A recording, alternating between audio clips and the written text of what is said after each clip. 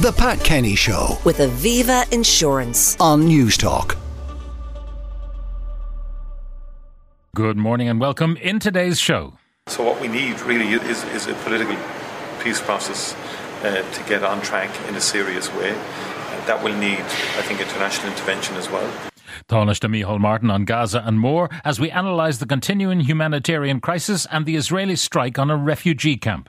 The international humanitarian law establishes clear rules that cannot be ignored. It is not an a la carte menu and cannot be applied selectively. Will the war impact the cost of fuel at the pump? Conor Faulkner looks at the trend. The very diverse roads that brought Brian Dowling and Arthur Gurunlian together. It's like you packing your bags, going to Spain on a holiday. You're not going to take your home. You're just going to pack 2 bags, 1 bag.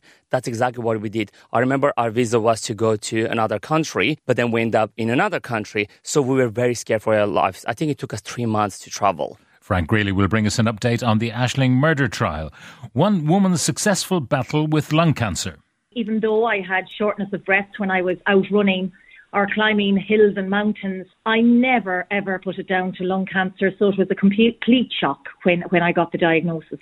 Pádraig Corkin on those winter gardening jobs, and he'll take your gardening questions. Inside Hollywood, we look at the enduring appeal of the teen movie. It landed on my face. What the hell am I going to do? An almighty shambles, how Boris Johnson proved himself utterly feckless and unfit to govern during the COVID crisis. I mean, Kafka-esque nightmare doesn't even begin to explain it. So I apologise for my language towards Helen, but 1,000 times worse than my language was the underlying insanity of the situation in number 10. The cash machine contains a clean €80,000 to be won on Friday. Text us on 53106 at a cost of 30 cents. WhatsApp free 087 1400 106. Email patkenny@newstalk.com. You can tweet us at patkennynt. But first, Israeli airstrikes have hit a refugee camp in Gaza, killing at least 50 people. Joining me now with the latest on the Israel-Hamas conflict is former diplomat and CEO of the Henderson Group, an international risk management advisory, Duncan Bullivant. Duncan, good morning. Good morning, Pat. Now, we've had the rationale from the IDF as to what they were at. But it does seem on the face of it disproportionate to kill one Hamas leader, a significant one, they say, but the collateral damage is huge. Collateral damage is huge, and of course it adds weight to the growing concern outside Israel and the increased diplomatic pressure that is being placed on Israel to curtail operations of this type. But of course we need to put the situation in context as well, and in no way in doing this am I trying to seek some justification for what has happened in the last 24 hours. But this refugee camp, I think the problem is we hear the terms refugee camp and we see, in our mind's eye, rows of tents or closely packed groups of people who have fled across a border from some kind of horror or famine. Possibly in Africa or in the Middle East. But the reality is that this refugee camp has existed for several decades. It is effectively a closely packed town, quite near the northern border of Gaza. It is where the Intifada began in 1987, the general rebellion against Israel, which had various repercussions over the following decades. And it is a major base and a major source of support for Hamas in the region. So I think from an Israeli perspective, this area has always been problematic. But for the people living there, and reports, you're absolutely right. There are no accurate reports. We've had 25, 50, 150, but it would appear that the majority of those that have been killed on this occasion were civilians. Mm-hmm. And it may well be that there were children amongst them, but we just don't have clear reporting. Now, why do we persist in calling it a refugee camp when it is more a town that housed once upon a time refugees who've settled there? I can see it's in the Hamas interest to characterize it internationally as a refugee camp because it does, in our minds, as you suggest, conjure up rows of tents and vulnerable people. That is possibly useful propaganda, but at the same time, from a Palestinian point of view, they may also say, look, we are after our own lands, we want them back, we are displaced. We're going to keep calling it that. Yes, and the moment you take away its status, and it is registered as a refugee camp, but it's observed that the various UN agencies recognise it as such. There's a fine line, and I don't want to detract from the main conversation here, but there's a difference between a refugee and an IDP. A refugee crosses an international border, and an internally displaced person moves around within a territory.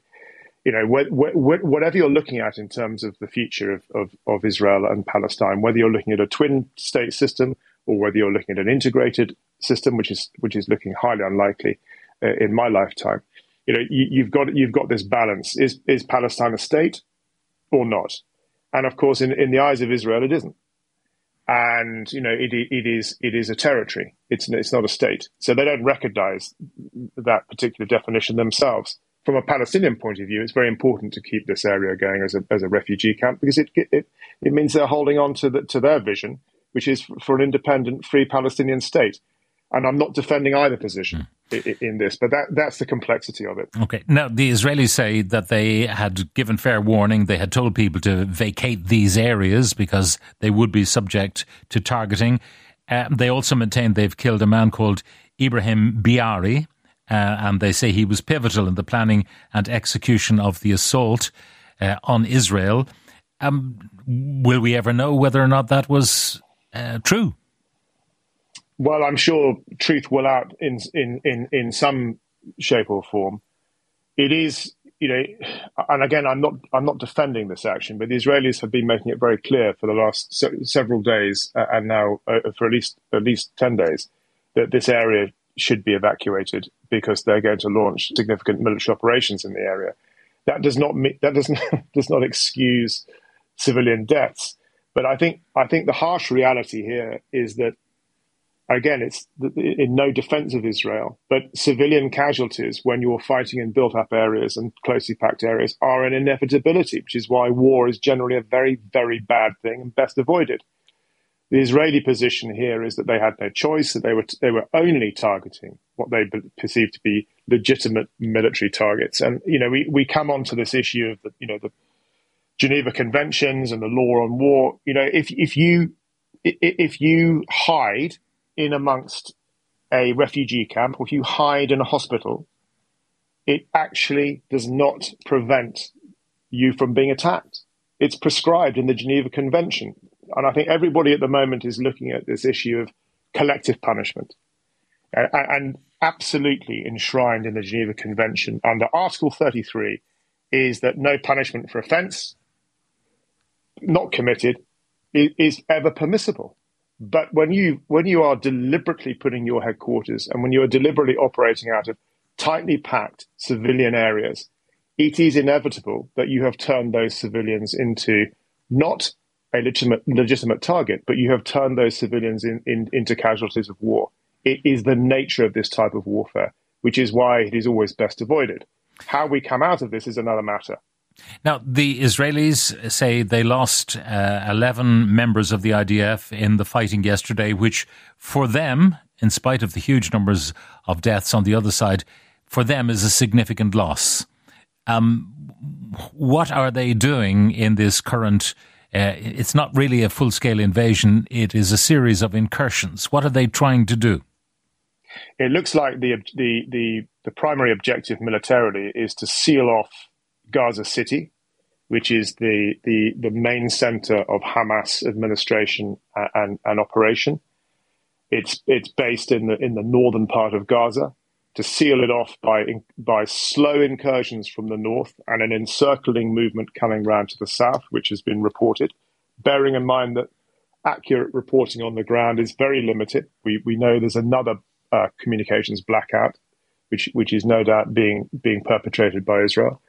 So the idea would be to seal off Gaza City, to provide a sort of an encirclement, and then once you've encircled the area and the area can't be reinforced or supported from outside, then you go about systematically dismantling the tunnel system, taking out command and control centers and trying to sift out the Hamas fighters from the civilian population. But this is months we're talking about, not weeks.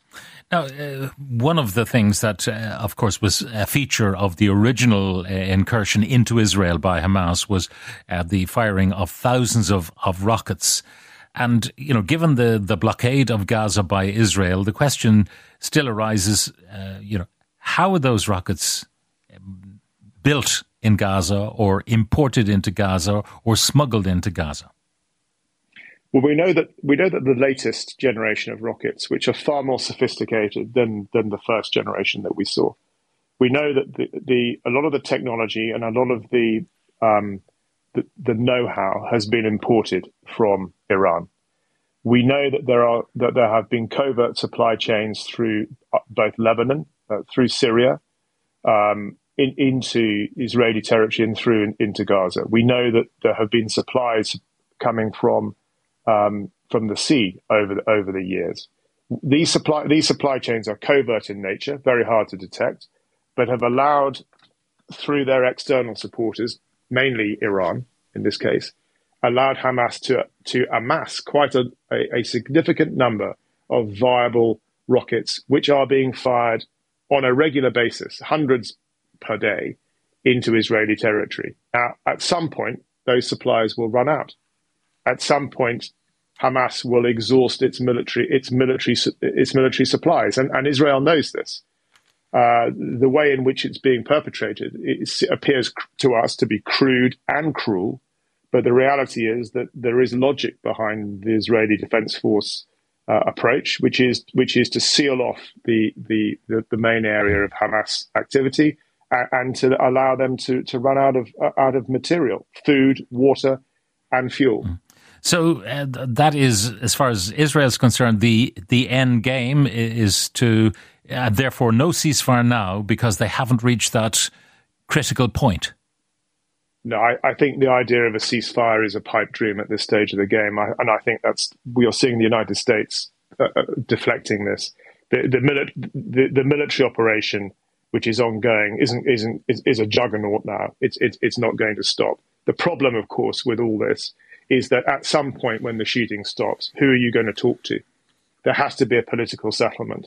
The longer this conflict goes on, and the more opportunities that are given to Hamas to demonstrate the viciousness of the Israeli attack, and the more opportunities for Israel to fall into the trap of creating more and more civilian casualties, the more dicier the situation gets in the West Bank, where the Palestinian Authority, Fatah, run by Fatah, which is a more moderate Palestinian political grouping, they lose grip.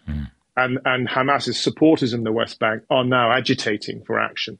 And there are 3 million Palestinians in the West Bank, none of whom are particularly enamored with the Israeli situation. And that's a really, really dangerous balancing act now for Israel. Duncan Bullivant, CEO of the Henderson Group and International Risk Management Advisory, thank you very much for joining us. The Pat Kenny Show with Aviva Insurance. Weekdays at 9 a.m. on News Talk.